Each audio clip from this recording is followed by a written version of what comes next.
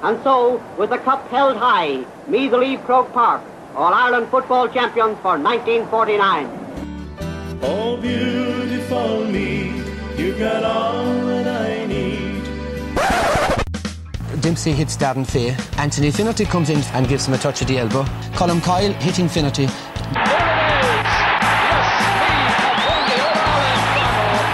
won their fourth football title. This is Colm's first punch.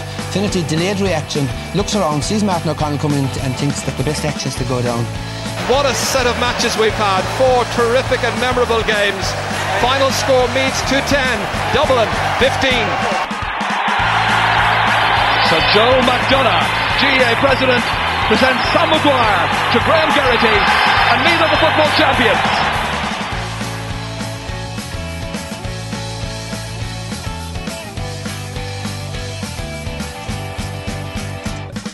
Good evening, ladies and gentlemen, and welcome to another episode of the We Are Meath podcast. This week, I suppose, looking around me, it's fairly empty this week. For going from having 8 in the podcast last week, we're down to 2. Myself and the one and only David Rispin. He's a little bit tender today. He had a bit of a rough weekend. David, you were in Newcastle on the weekend. Yeah, we were scouting a few players for January. Shola Miobi and I think Obafemi Martins are two of the names that propped up, so we went over to have a look at them in Newcastle, so we're hoping to get them into Cortown for January. That's funny now, so it is, because you didn't send me any pictures of any men when you were away. I was sending pictures, was I? Yeah, I'll have to show you your Snapchats later on, so I will, but David was away on a bit of a stag do on the weekend, and he's a little bit worse for wear, but he made it, unlike our two other co-commentators on the podcast, Mr. Brian Kelly from Centrestown. His AGM is tonight, and then Kieran Flynn, the PRO of the Meath County Board. He's unfortunately away. He's in Portlaoise, not in the prison, I don't think, but he is in Portlaoise, and he's given out, I think, awards or something to students. 20,000 euros worth of awards being given out to 40 students across Leinster. So I suppose he's doing a fair old job, giving out 20 grand. Yeah, I think the money was just resting in his account, so no, there'll be no more questions asked about I that. heard there was 40 grand.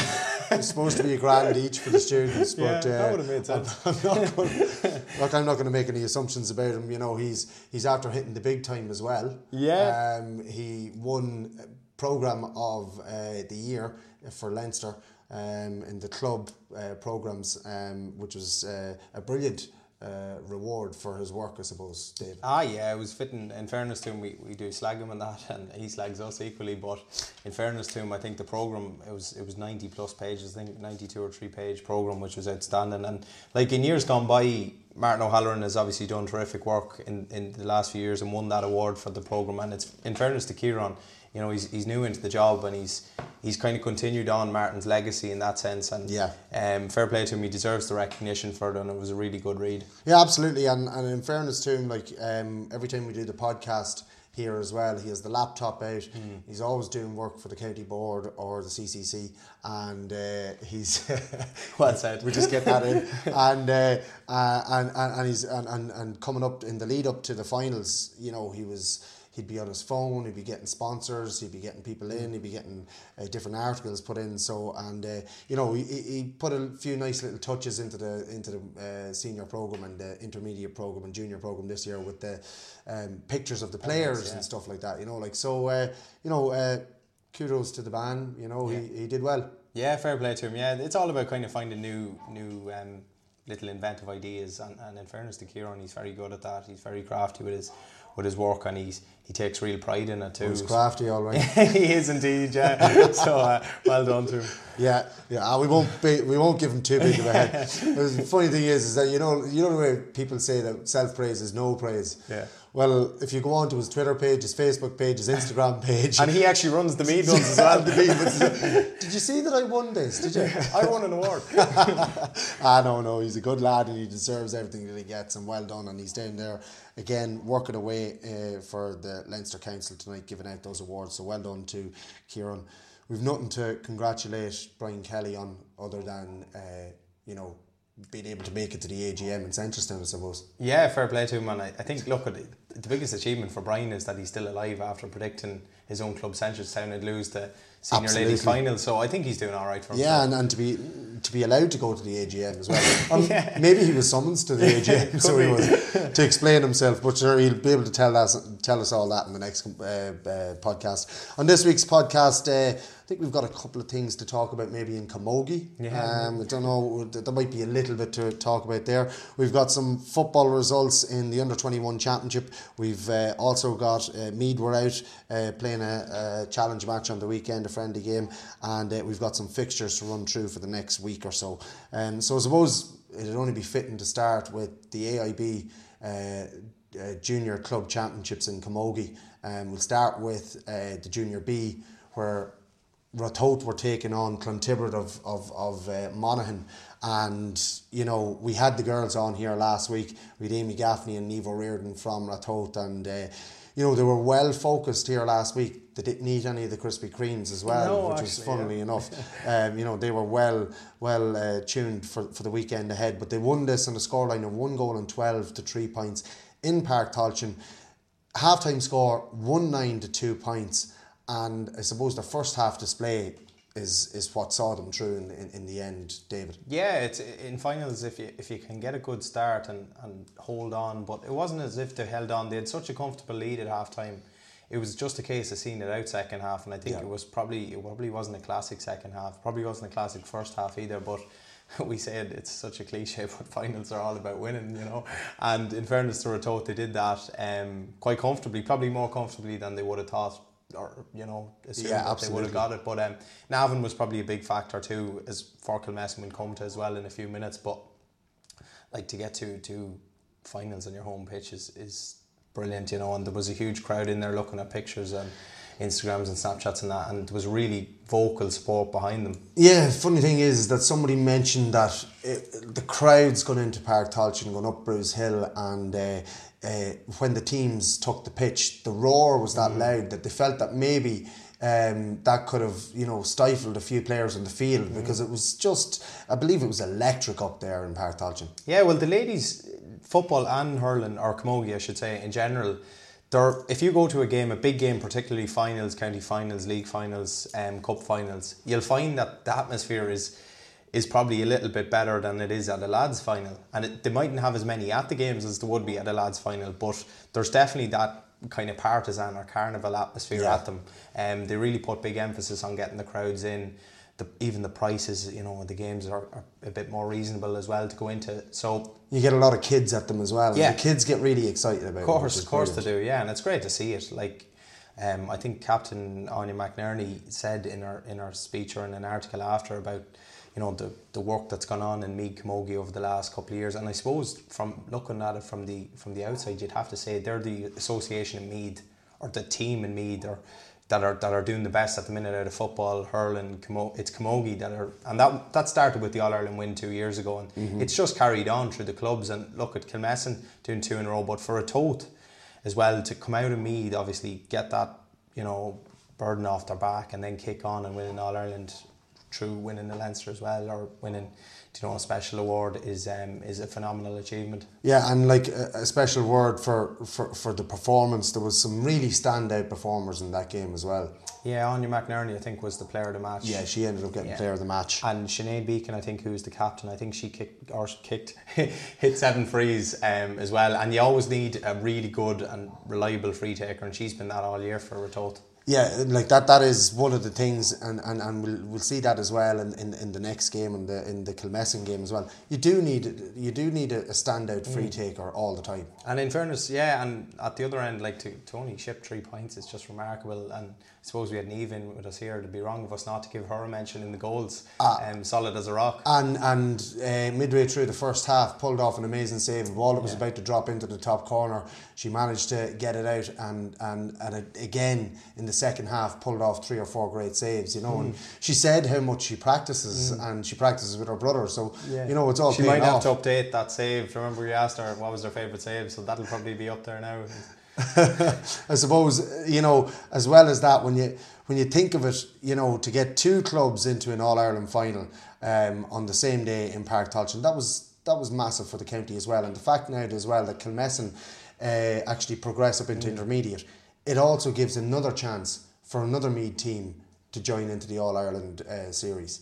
Yeah, it does. And look, for Ratoath, it's a weird one because they're after winning an All-Ireland, yet they're going up now into senior next year, and they will face Kilmessan. There's no probably about it. They will face Kilmessan, and that'll be an interesting game. Look at Kilmessan have been there so many years, but they're there to be shot at, and I think Ratoath, they have this kind of exciting crop of young girls coming up. They'll really fancy their chances of kicking on next year and having a go at the senior championship in Meath. Yeah, they will indeed. And again, we just want to give out a few names. Like, as you said, Sinead Began with 7 points, Anya McNerney with a goal and a point.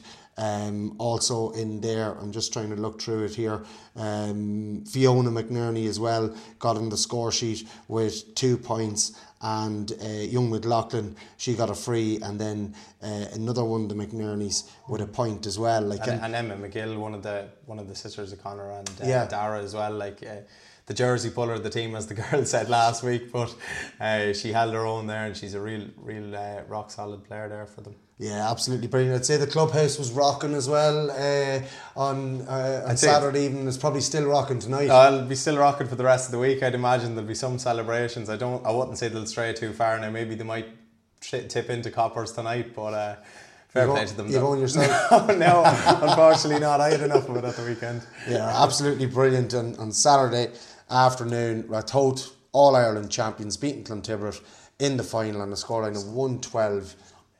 Sorry, it was on Sundays, right? Yeah, on Sunday, 112 to 3 points. And as we said, Anya McNerney getting the player of the match. And I suppose, as we said, Niamh O'Riordan and Amy Gaffney in here with us last week. And we're delighted for everybody in Ratoath, and we want to wish them the best of luck going forward in the future with the Camogie, and thank them as well for coming in and for listening to the podcast. I suppose we move on now to the next of the All-Ireland AIB Junior Club Championship finals, in the Kilmessan taking on Four Roads. And this was, although the scoreline says 3 goals and 12 to 1 goal and 12, it was a 6 point win for Kilmessan, and they had to draw on all of their experience to get that win.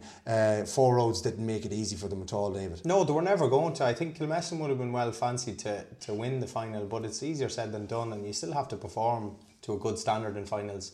And they were there to be shot at, but full credit to them. They came out and it sounded like a really good and entertaining game. Like 3-12 to 112 is a very high scoring and only contest. 3 points between them at half time. It was 2-5 to 1-5 at the break. And Four Roads come out in the second half, and they did start to tag on points and get back into the game. But again, Megan Tyne, you know, at one stage just sticking the ball in the back of the net just to put that little bit of, I suppose, distance between the teams. Yeah, she's a remarkable player in football and camogie. She's playing the 2 codes with Meath.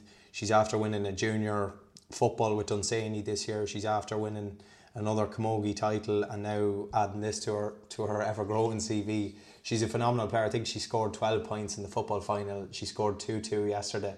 And as you already said, player of the match. She's a phenomenal talent, but it's not as if they're a one-man team. I mean, Katie Quillan here that was with us here last week. Too. Yeah, brilliant, and she's a mainstay in that team. And Aileen Donnelly, the evergreen player there, I think she chipped in with 6 points, 4 from play, or 4 frees, 2 from play. So yeah, that's right. 6 points, 4 from frees, 2 from play. As you said, Katie Quillan with a goal and 2, and then Megan Tyne with 2-2. So what's that maths wise? That's 310, is it? 312. That's 310, and then Young King and Lynch with a point each. Yeah. That was the so there you go. Obviously you need certain players to carry the can, and generally in sort of teams you'll have 1 star, but Kilmessan, they're just not like that. They're just a real team, and they all chip in, which, it makes it almost nigh on impossible to mark 3 players like that who are running riot, especially in the forward line. So yeah, Four Roads were up against it, Yeah, and like we said it already about having a free taker. Like there was a girl, a Fallon girl for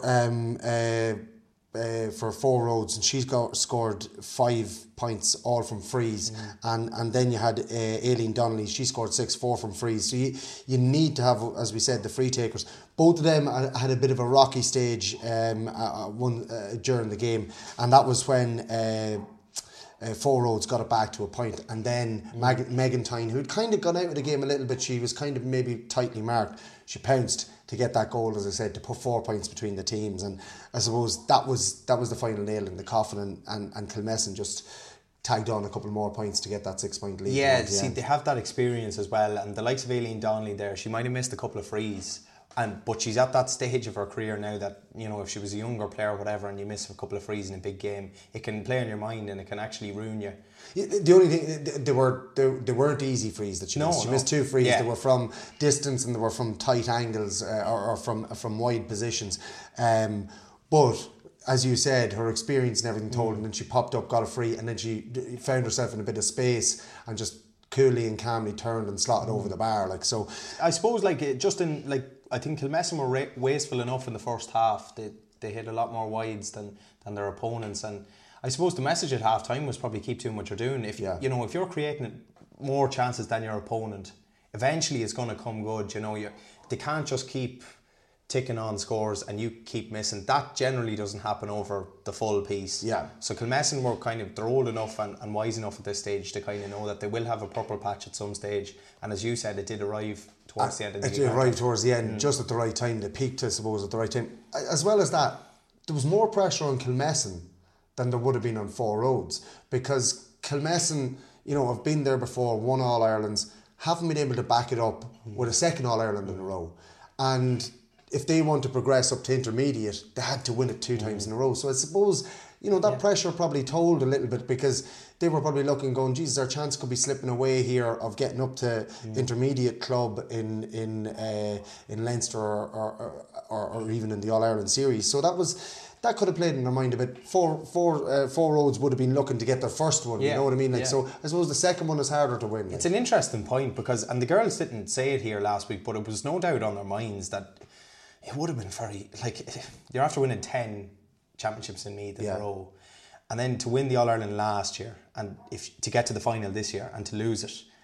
I mean, it's a bit like Mayo in the football. How do they keep going year after year after year? So it's fantastic they're after getting it. I think it's a ludicrous rule. I don't agree with it at all, that you have to win 2 All-Irelands to go up a grade. It's a crazy rule, and I think it should be done away with it as soon as possible. But fair play to them. Because if you look at it, like, any All-Irelands have they contested in the last 6 years, 6 or 7 years. We know they've won one, lost one, and then they've won 2 in a row. So, you know, like, that shows the quality that's there in that team, you know. Like, so as you said, it's a bit of a silly, ludicrous rule to have it, a team so dominant, getting to All-Ireland finals and not being able to go up, but they've done it.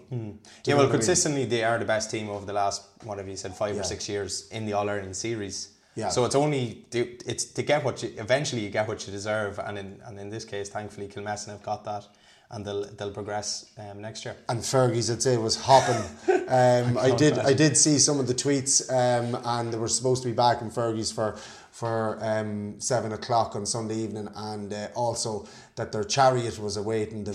It was a tractor and trailer with Christmas lights all around the trailer, which I thought was absolutely brilliant. Class. Christmas came early for Fergie's anyway, so the amount of money they're after taking in the last... I'd say it's going to be Christmas all month round, so it is in Fergie's, and it's well deserved. You know, what can you say that hasn't been said about this Kilmessan team? It's for Meath Camogie as well. As I said to you, it's absolutely brilliant, because they've now freed up another space for another team in Meath to go into the All-Ireland series. You know, and Ratoath have won that Junior B. I'm not sure if they have to win it twice to go up to Junior A.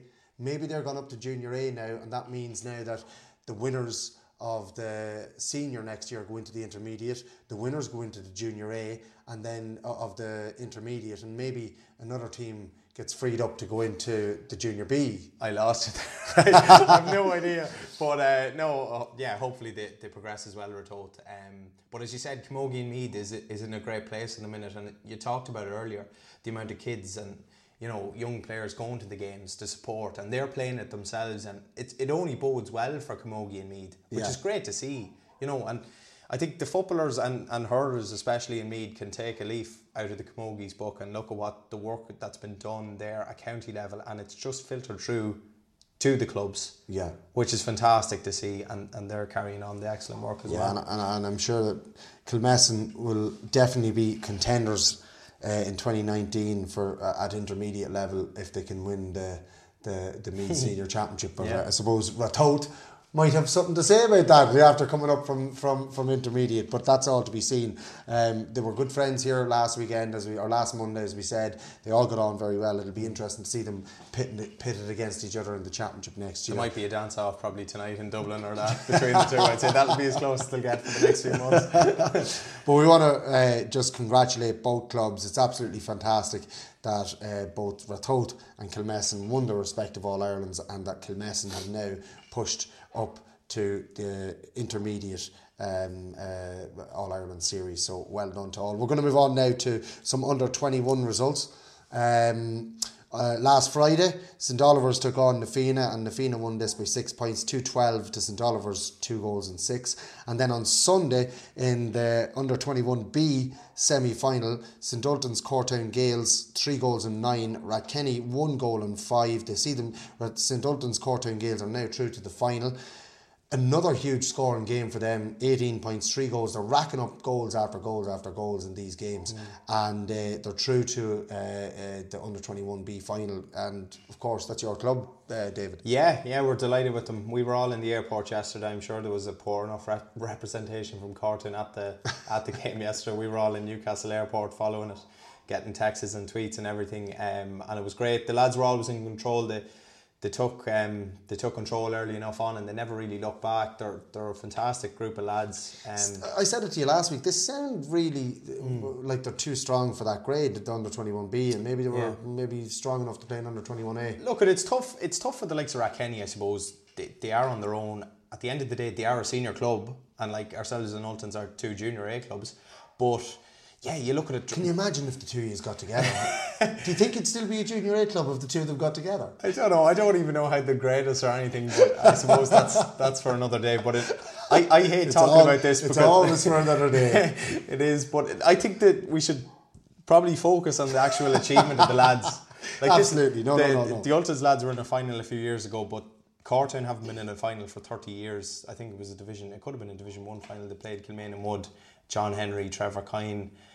Lads like this on the team 30 years ago, and it's fantastic to see us back there. Like, for years we hadn't won a game in 18 years. Yeah, I think I played, it was 3 or 4 years ago, or maybe 5, God.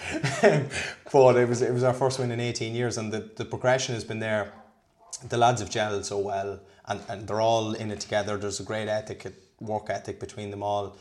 Hugh Staunton yesterday was fantastic, paired with Keane McBride. It's a pretty formidable midfield. Yeah. And then up front, or in defence, I suppose you have Cormac Lindsay, Declan Ball. Then up front, Darren Kavanagh and Luke Carby. They're like twins, the two lads, 2 small little blondie lads. You don't know which one it is. You know one of them's after scoring, but it's hard to tell which one it is. But it's a disaster for the PRO. But look, we're looking forward to the final. I think the other semi-final now is this Saturday, so it'll be interesting to see who will play. It might be a derby if that bye come true, but the lads are looking forward to the final, and hopefully it'll be absolutely brilliant for the parish if we could bring a title home.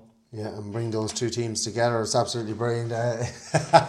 David's still scowling at me for that, but it just shows you that like the players are out in that area that could. In years to come, if anything were to happen, could definitely compete intermediate senior grade if the teams were to sit down and talk. But anyway, that's for another day, as David always says. A great win for St Ultan's Courtown Gales, sees them through to the final. They're going to be pitted against the winners of Ballinabrackey and Clonmagale. That's taking place on Saturday next, the 1st of December, and that's going to be played in Longwood. So you'll have a big interest in that one, David. Will you take a trip down to watch Ballinabrackey and Clonmagale in Longwood? It's the day of our charity match, but I'm sure there'll be a few lads that'll probably have the long coats, jackets, hats, sunglasses on, and they'll be down there. It'll probably be lashing rain, but they'll be there and they'll be disguised to have a little look at what's going on. I think it'll be a good game. Ballinabrackey have been very impressive. From talking to a few of the Cairn Ross lads who they bet, they were mightily impressed with them. Clonmagale bet Dunsany and Bective, which was a huge win for them, but then they actually got a walkover in the quarter-final over to Leek Bellewstown. So it's hard to know exactly where they're at. Exactly where they stand, yeah. There's a bit of a gap between playing games and stuff. So it'll be an interesting game. I think it could be close. But look, at our lads won't worry too much. I wouldn't say many of the players will go to it. They'll be just focused on their own game, and that's the way they've been so far. Just getting on with it. So, yeah, more of the same. You just wonder why Duleek Bellewstown weren't able to field a team like in a quarter final of a. Yeah, I'm not really sure the ins and outs of it. I just seen it when we got the results there. I wasn't sure who Atboy actually bet. They did have a win. They bet Bective and Dunsany first, which was a tough game, and then to get a walkover, it's a strange one. But yeah, well, like that. Either way, Ballinabrackey are taking on Clonagale, as we said, in that semi-final, and Cortown, St Ultan's Cortown Gales await the winners of that one. In the under-21C final, that's taking place this Saturday at 12:15, the 1st of December. I think, it is the 1st of December. That's 12:15 in Park Tolchin. It's Kilmainham Drumbarra taking on Kilbride, and I suppose Kilbride, after winning their first minor, are on a bit of a high, and it's great to see two teams, Kilmainham and Drumbarra. Okay, and they're either side of Kells, and they have to go through Kells to get to each other's fields to train or whatever. But good to see both of them teams in Northmead through to a final. Yeah, it is, and I think there's huge frustration in the area. They've had to wait 6 weeks from their semi-final to final, which is absolutely crazy. And had Kilbride played their semi-final? Kilbride only played last week. Okay, their semi-final, yeah. So I don't know how they've done it with training and not keeping lads interested, but trying to keep lads, relatively fresh and kind of hungry is difficult over a 6 week period from a semi-final to a final. But I've no doubt the lads there, that there are good lads involved. They'll be keeping them boys grounded, and it'll be a tough game for them. As you said, Kilbride are making huge strides underage. They're a growing population, sort of on the outskirts of Dublin as well.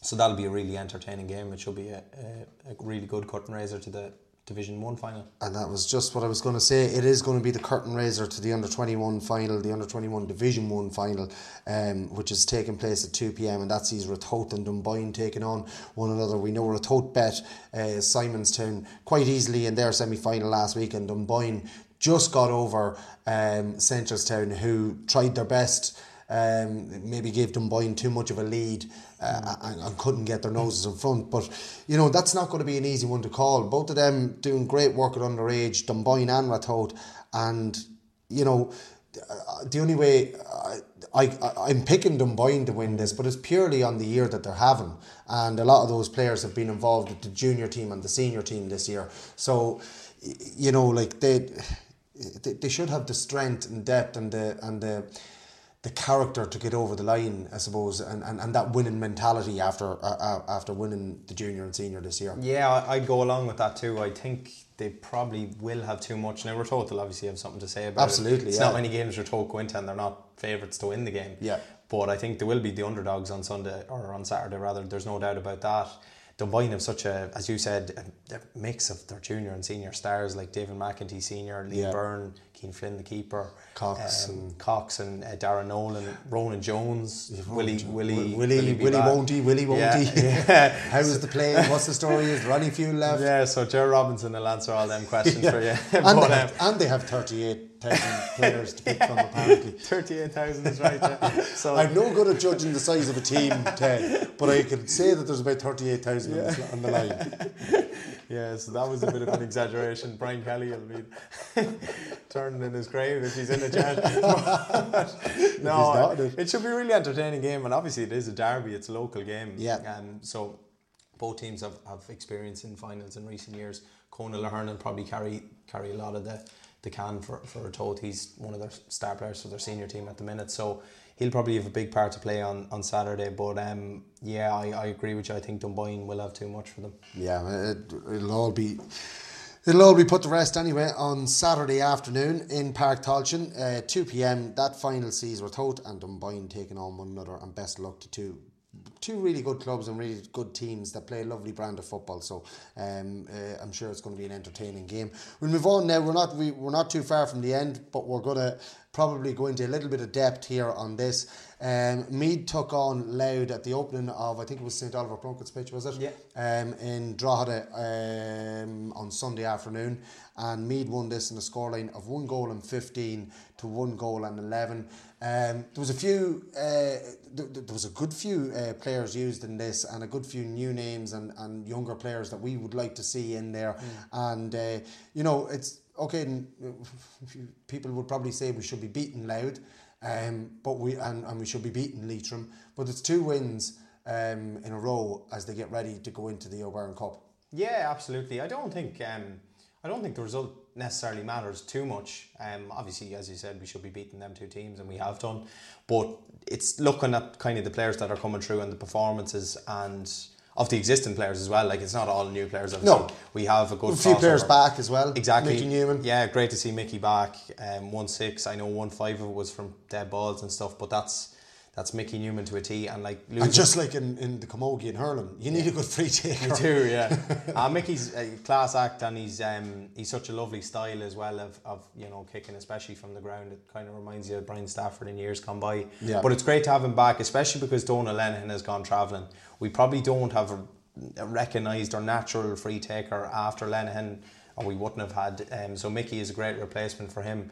Then you have, you know, Graham Riley still there. He's soldiering on, and I think there was 3 column kills. Ben Brennan was obviously playing, and James Conlon. What I'll do is I might just name the team then. That started, and then give you the lads that were on the bench. So in goals on the weekend was Andrew Colgan.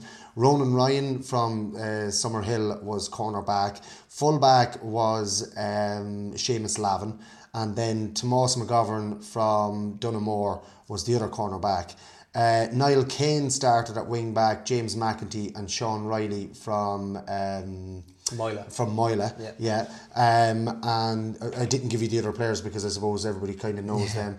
Tomás McGovern, I said Seamus Lavin obviously is Dunboyne. James McEntee is Dunboyne, and then Curraha, and then Sean Riley is from Moyla. Sean Tobin from Simonstown was midfield, and he was partnered by Daithí McGowan from Ratoath. Jason Scully from Oldcastle was wing forward. Dara Campion was centre forward, and again had another good game. He's played 2 really good games. He came off at half time on Saturday, but that was apparently to give lads a run. And Danny Quinn from Ballinabrackey at wing forward, again played well from what I believe. Michael Newman played corner forward, or Mickey Newman from Kilmainham. Ben Brennan from Columkills was full forward. Ben Brennan came on as a sub. Thomas Riley was full forward, and then James Conlon from Columkills. And again, apparently he's not big in stature obviously, but he was so good, I believe, against Louth in the weekend. He always shone for ball out in front, and had a really good game. His movement is unbelievable, and the way he can dip the shoulder, turn one way and jink to go the other way, it's just magnificent to watch. He's been doing it in senior football for the last few years, and obviously underage with Meath, so it's great to see him finally get the chance. People will say this, he's not big enough and all this, you're going to hear that, but what height is Jack McCaffrey? Absolutely, exactly. Do you know? And don't buy it, because this lad... What height is Drew Wiley? Yeah, you know what I mean? Like, oh no, it's complete, it's ludicrous now. He's actually better being that height. It's Jim Hughes for Donegal. Yeah. I'm not arguing with you now. And you're dead right. Yeah. But like, it's about getting balance. If you look at the teams the players that I mentioned and the teams that they play on, it's well balanced. You need players like that. You know, like Simonstown, Nathan O'Brien and Nicky O'Brien. Yeah. Even Niall Kane, he's not the tallest man. Shane Gallagher is not the tallest man. But it's fitting them in the right positions with the right men around them. Yeah. And like you talked about, that half forward line for me is really exciting. Jason Scully, magnificent this year for Oldcastle. Dara Campion, we've talked about him so much over the course of the year for Screen. He's been out brilliant. Left foot, right foot, can pick a pass, can take a score, drives, and he's always wants to go forward. Yeah, and Danny Quinn, wing forward as well. I've seen a lot of Danny. Again, another kind of success story from the Meath juniors over the last couple of years. He's been superb, brilliant for Ballinabrackey this year as well, and he's such a versatile player. Danny's the kind of lad that you can put full forward, corner forward, centre forward, wing forward, even midfield, he'll do you a job. Which is great to have guys like that in the team. And like, if you look at that forward line especially, most of them are flexible to play in different positions. And like the lads, you know, Graham Riley to come into that, Ben Brennan to come into that. it's good to see this kind of freshness and that. It's great to have the competition as well between the lads. And then we'll just mention who was on the bench. Number 16 was Andrew Beakey from Colmcills. We'll come back to that in a minute. So we will. There's an interesting story there. Ben Brennan was a sub. Robert Gary was a sub. Sean Curran from Dunamore Ashburn was down. I don't think he was there though. Barry Dardis was wearing number 18, but again, we'll come back to that in a minute. Ethan Devine, I'm just delighted to see, was in there. Owen McDonald from Nafina as well, he was there. And Gavin McCoy. Niall Kane, as we said, started. Robin Clark, Graham Riley and Shane Glynn all on the bench. Now, Ethan Devine, there was a couple of substitutions at half time, and one for me that I was really excited about, and I said it there a moment ago, was Ethan Devine coming in at midfield. He came in place of Dahi McGowan. Now, Dahi did well in midfield in the first half, but Ethan Devine, I believe, was just outstanding when he came onto the field to play. And I think he even may have scored a point. He did. He got a point as well in the second half. I'm just so excited to see these younger players coming in, and nothing against the older players, but the likes of your Ethan Devines and your Dara Campions and James Connell and Jason Scully. Exactly. Yeah. These lads, they've played against your Dublins, they've played against your Kildares, they've beaten them. They don't fear them. No. And it's that thing I talked about before with Graham Geraghty when he came into the Meath team. Like he came in young, and he was just like, so what? Like, I'm going out to play football. I know how to play football. And these lads just have, it's not cockiness at all. No. It's just a confidence in their ability.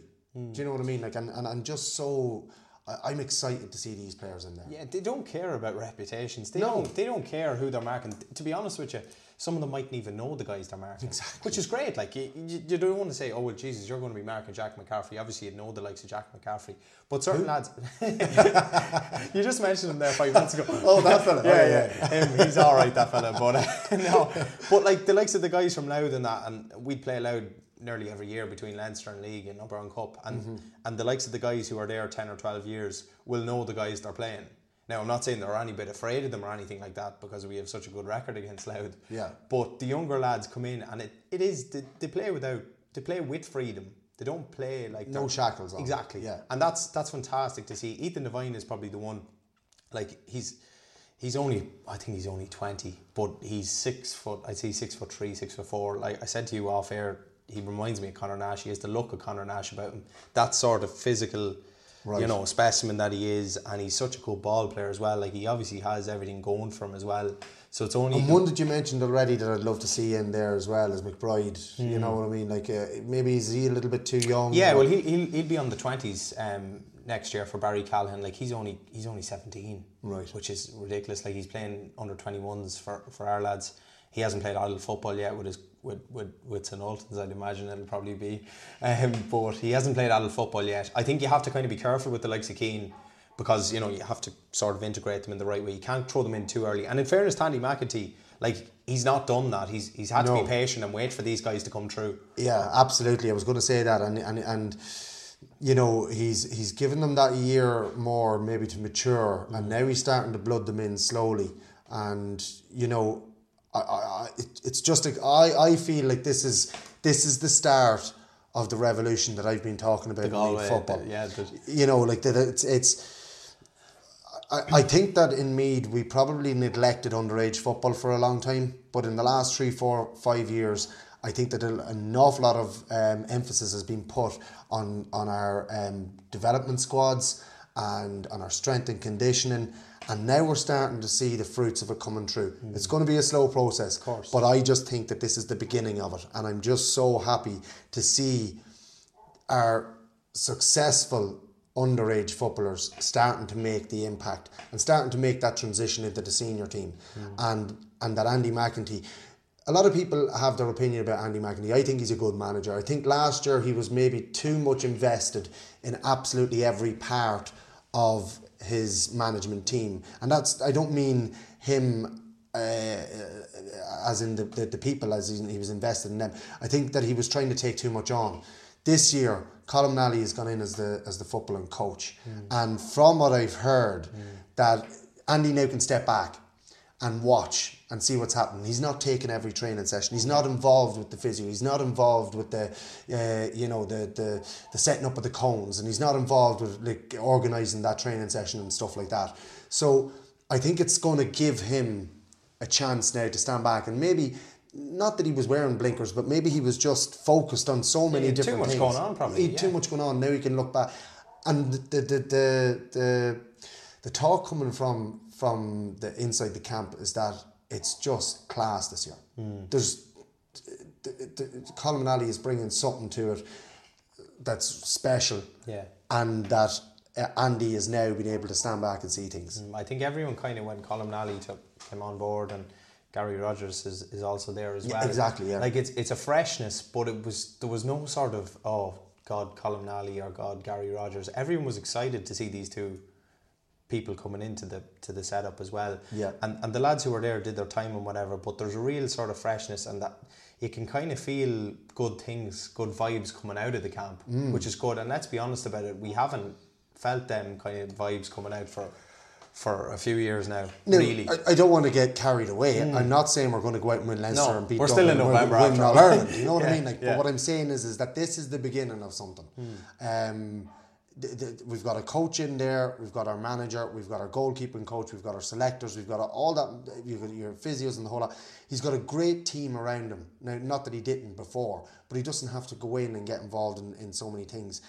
And as I said, these special players that we've bred over the last 5 years are starting to make their way into this team, which means that, you know, I feel that it's the beginning of something different. Yeah, and you said it there as well in relation to the young lads coming through, that they've bet Kildare, but more importantly they've bet Dublin in the last few years, both at under 21 and at minor levels, which is huge, because you know, it's something that we haven't tasted since 2010 in a senior capacity, which is 8 years. It'll be 9 years now in the new year, which is really too long for Meath. But as you said, this group, exciting group of young prospects coming through, they don't care who they're playing, they have no fear, and that'll only bode well for the guys that are in there.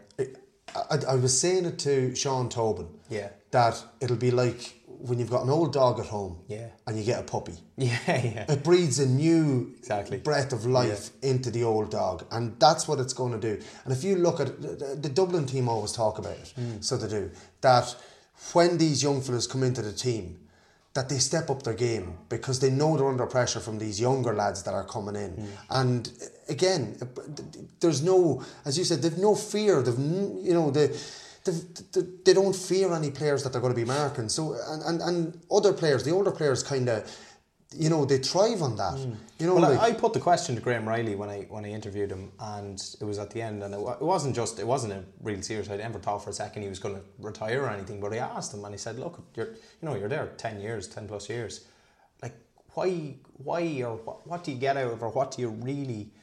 Why are you still there? Like, many a player would walk away and has walked away. Yeah. And the one thing he said straight away off the bat was that this group, that's what he's holding out for. He wants to be a part of this kind of revolution, as you called it. And Mickey Burke is probably the same. He's still there soldiering on for the last 12 or 13 years. These kind of lads love seeing this new talent coming through, and they're the fantastic kind of influences that these young lads are going to need. Like, it's not just going to happen, obviously. They're going to need these kind of role models in the squad. And the likes of them lads who have seen it and done it, they're the kind of lads they're going to look up to, and they're going to be key in their development also. Absolutely, yeah. And I just think it's exciting. As I said, don't want to get carried away. I don't think they're going to go out and win in Leinster or in All Ireland, but there's potential to get to the Super 8s. I'm not going to say we are going to get to the Super 8s. No. It will be tough. There's eight teams in Division 1 that should be favourites to get into the Super 8s. That's just the nature of the beast. Fact, yeah. You know what I mean? Like, but I just think that, you know, with this group of players that are coming in, would we have beaten Longford last year? I think we would have. Do you know what I mean? Like, you know, the freshness of these players and whatever. It's hard to argue with that. And I can just see progress being made this year. And we can't measure it. We can't say it's going to be, you know, I suppose you pit yourself against the Dubs in Leinster. You can't. You can't pit yourself against them. But can we be second best in Leinster this year? I think we're good enough. That's a realistic target. Exactly. Absolutely, yeah. Second best in Leinster, and then pushing for a Super 8 spot. If we're second best in Leinster, we're going to be in the final round of the qualifiers. Simple as. And you know, you have to win one game. More than likely, it'll be against a big hitter.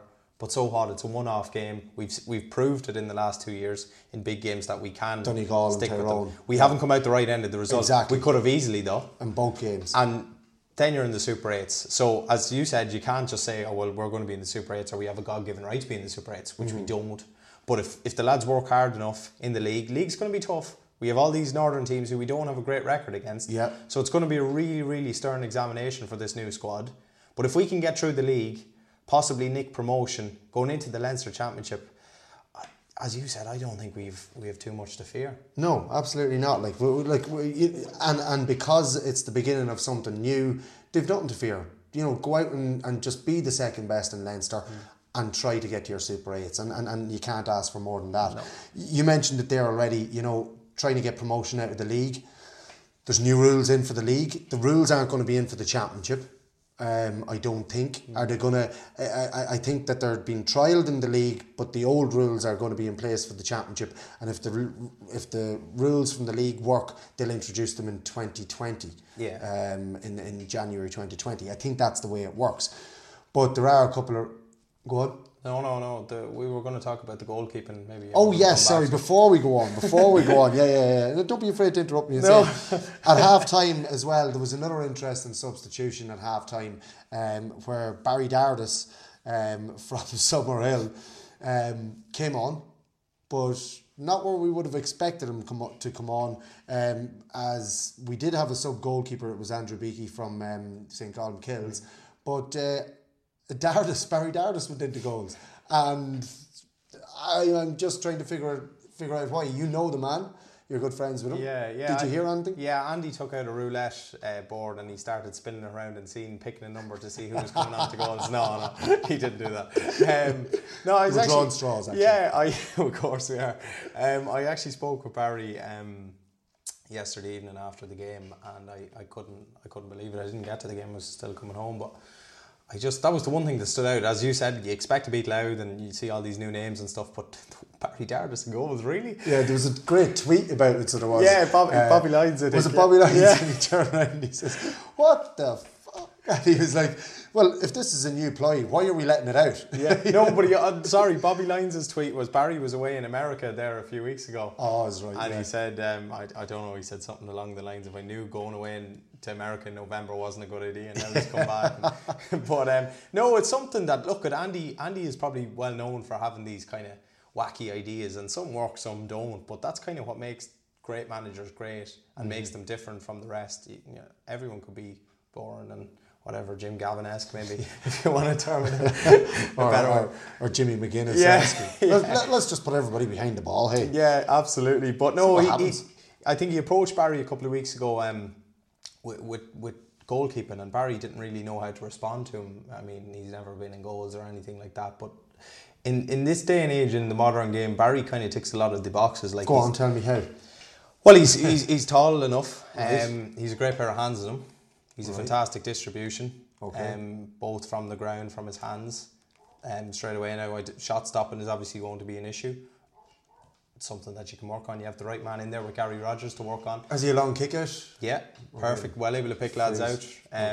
So see that this thing of picking players out is nearly gone. But you could look at, you're still going to have to pick lads out. Areas 45 exactly. Yeah. It's not just going to be a case of driving the ball long and hard. Maybe it will be, but I don't think it will be. I still think you're going to have to pick lads out left and right, or through the centre on rushing.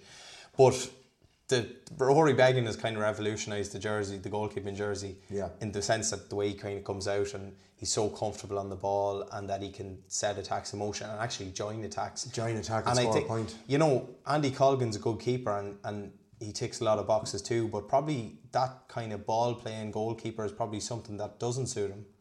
And Barry would be probably an option for that. Look, I still think Barry's one of the best forwards in the county. Just when you're saying about wacky ideas and goalkeepers and how you need to play them these days, just a little thing that happened a few weeks ago. I was at an Ulster club quarter-final match. Castlereagh were playing the winners. They were playing the Derry champions. Can't remember who it was. Yeah.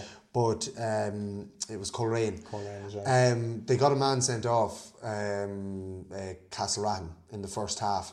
And at half time, their manager, who was a bit wacky himself, had a talk with the players. And what happened in the second half was their goalkeeper played cornerback.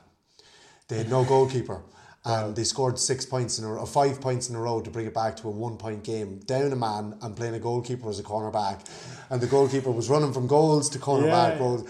So, you know, like revolutionising the game with Rory Beggan going forward. What about, you know, just taking your goalkeeper out and playing a spare man? When the ball is at the other end, probably, It's an interesting one. Look, with Barry, I think it's an experiment ongoing, and it'll be interesting to see what comes of it. So it wasn't just something that happened on the day? It wasn't off the cuff. I think you know, he's known about it for a couple of weeks, but that was the first time people have really seen it.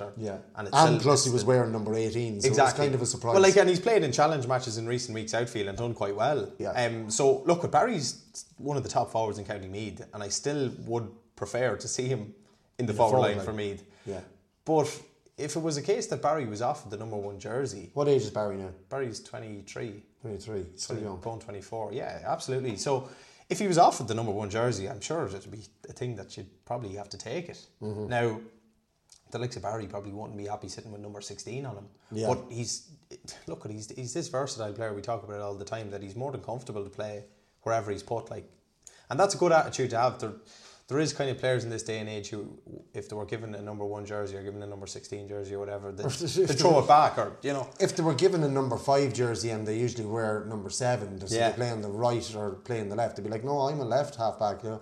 Whereas players should be just, you know, if you're given 15 or if you're given 2, you know, you're there for the team, and that's something. But I suppose that was an interesting one. It's good to get a little bit of insight on it, because a lot of people were talking about it on social media and didn't know if it was just a freak decision at half time or whatever, but no, it's not. The scores from the Meath game anyway were Mickey Newman 1 goal and 6, penalty and 5 frees and 1 from play. Ben Brennan got 2 frees in the second half. Graham Riley got 2 points. James Conlon, that young man that we've been talking about as well, he got 2 points. 1 was from a mark, which we're going to come to now in a moment. Danny Quinn, Ethan Devine and Tomas O'Reilly got a point each. Now, the mark. So, we were just about to go to that a few minutes ago when we were talking about the rules. We spoke about the rules a couple of weeks ago. Now, we spoke about an inside mark. So you've got your mark from a kick out, but then there was a forward line mark, which was if the ball was kicked from outside the 45 into the full forward line, if they were inside the 20 metre line and caught the ball directly, they got a mark. Now, that's been changed.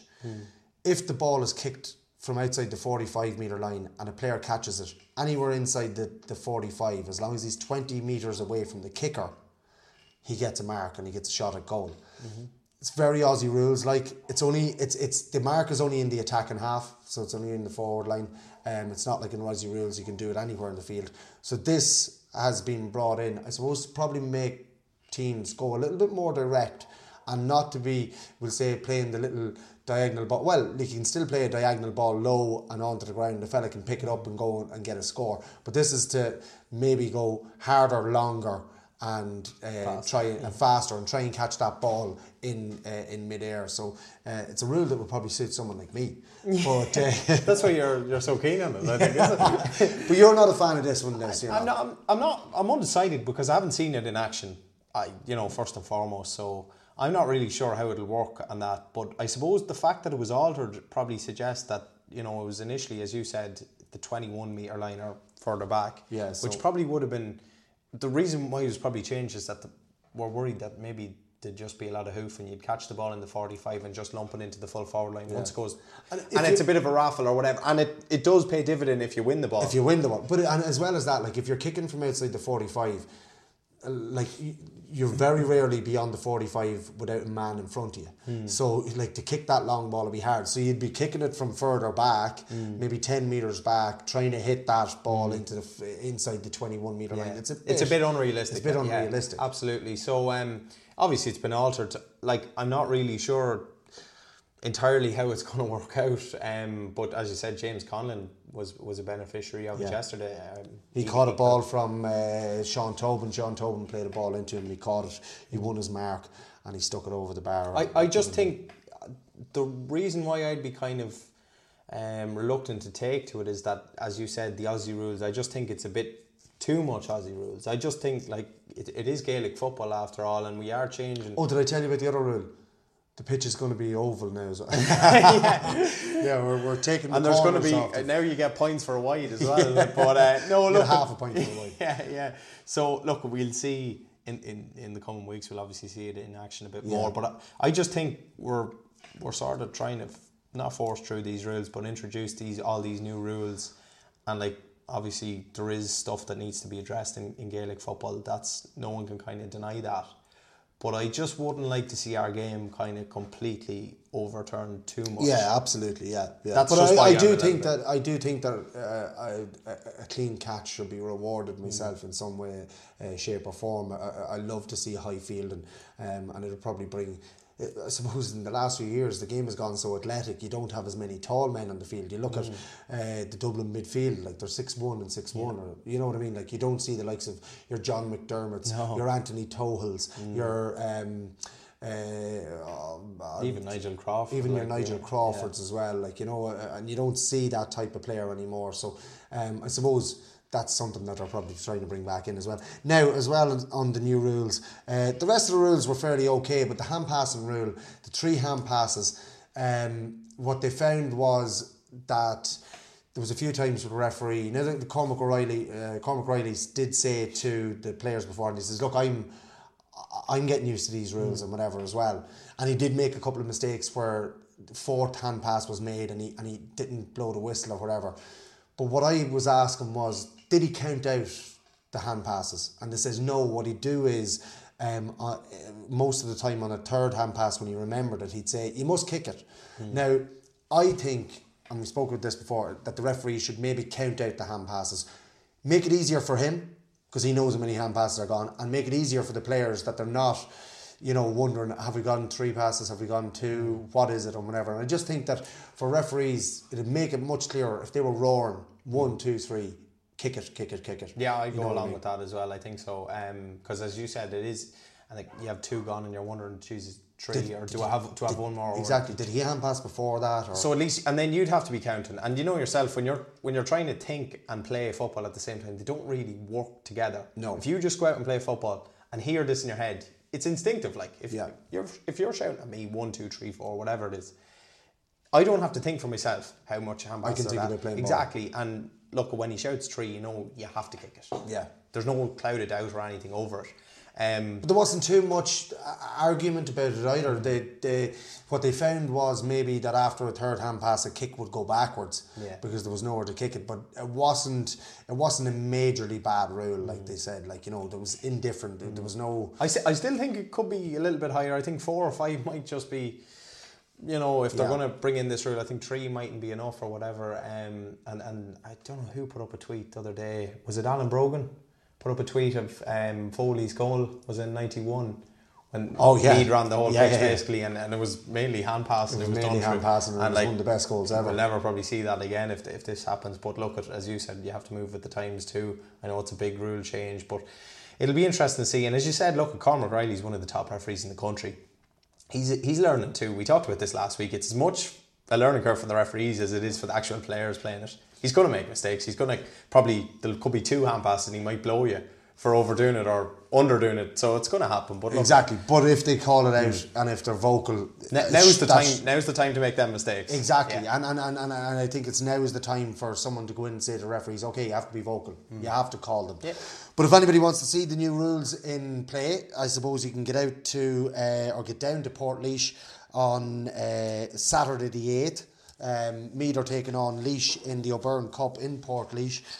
Let's hope that Kieran Flynn has got out of Portlaoise Portlaoise, We might get him out and with can bail go that back day, down at that stage. Hopefully we can get him signed out. But yeah, that sees if you want to go down and see Meath's 2019 campaign getting off to a good start. Hopefully we can get the better of Laois down in Portlaoise with those new rules. So they will be in play for the league as well, and the rest of the remaining O'Byrne Cup in January. David, I suppose that's everything talked about this week. Have you any other business you want to bring up? Yeah, well, I'd just like to talk. We have the challenge match, obviously, for Hightower. Yeah. This coming Saturday in Cortown. It's at 4 o'clock, and it's between a Cortown and Ulton selection, predominantly of the team that he would have played with growing up with the St. Cupboards. And then a few of us kind of pups and younger lads that'll probably come in and take the place of the other lads who might be in trouble after 5 or 10 minutes, you know. So no, we're looking forward to it. Hopefully a big crowd there, and we're playing an Northmead team, so there's a selection. I think there's 14 different clubs being represented, which is fantastic to see lads that would have palled around with him and went to school with him. So it's great to see it. Then we have our obviously Movember Shave that night in Muldoon's and Kells. There's some terrific prizes. I mean, we're starting to roll them out this week, but we have an Irish rugby jersey signed by the squad that played the All Blacks, or that made history in beating the All Blacks. So there's a current bid of 900 on the table for that. The auction hasn't even started, and we have a bid of that. We have an Andy Moran jersey from last year's All Ireland final that he wore, a Michael Murphy jersey signed by him that he wore this year. You have a Dublin jersey as well. Dublin jersey from the All Ireland winning 4 in a row team. Yeah, or the 2011 team. Oh, sorry, it's the one that won their first All Ireland in so many years. And there's a Joe Cannon Hurley that he used in the semi-final this year for Galway, signed by him as well. Fantastic. We have Westlife tickets, we have Liverpool tickets against Spurs. There's everything. So, you know, we're not asking for any more prizes or anything. We have plenty as it is. But if anyone's looking to put a bid on any of them items, they're more than welcome to contact me, contact our Facebook page or whatever, and put a bid on them now and before maybe the night. Set down a marker. I think you're interested in a few of them, mate, yourself. So the Westlife tickets really have me going to me, and the Liverpool tickets. No. But looking forward to it. Have you any other fundraisers coming up after this one on the weekend? No, this will really put a close. We actually have a soccer match between, I think it's Castlevilla and the hospital. So there's a couple of guys that work in the hospital, and they're putting in a team against Castlevilla. I think that's the following week. I haven't really much detail on that one. I think it could be the Friday after the game, but I'll get that for you for next week or whatever. But no, look, we've done our cycle. We're doing the Movember, we had a table quiz, and this will be the game. I have to thank everyone who's contributed in any way, shape or form. It's just been like everyone in Cortown has been blown away by the support and generosity of the people, not just in Meath but everywhere across different counties. It's just been phenomenal, and it's really all what the GA is about. And we can't thank everyone highly enough. And that game is on Saturday, 4 o'clock in Cortown, and then you obviously are going to Muldoon's that night. So if anybody wants to get in contact with David Rispin privately, before, you'll get him on all social media. Davy_Rispin is on Twitter, and then David Rispin on Facebook and Instagram and Snapchat and LinkedIn and everything. It's all there. Everything, you'll find them, and you can, if you want to make a donation, or even if you want to, as we said, put a bid on any of those prizes, you're more than welcome to. Cheers. I suppose that's it for this week, and remember folks, we are Meath, why it matters more.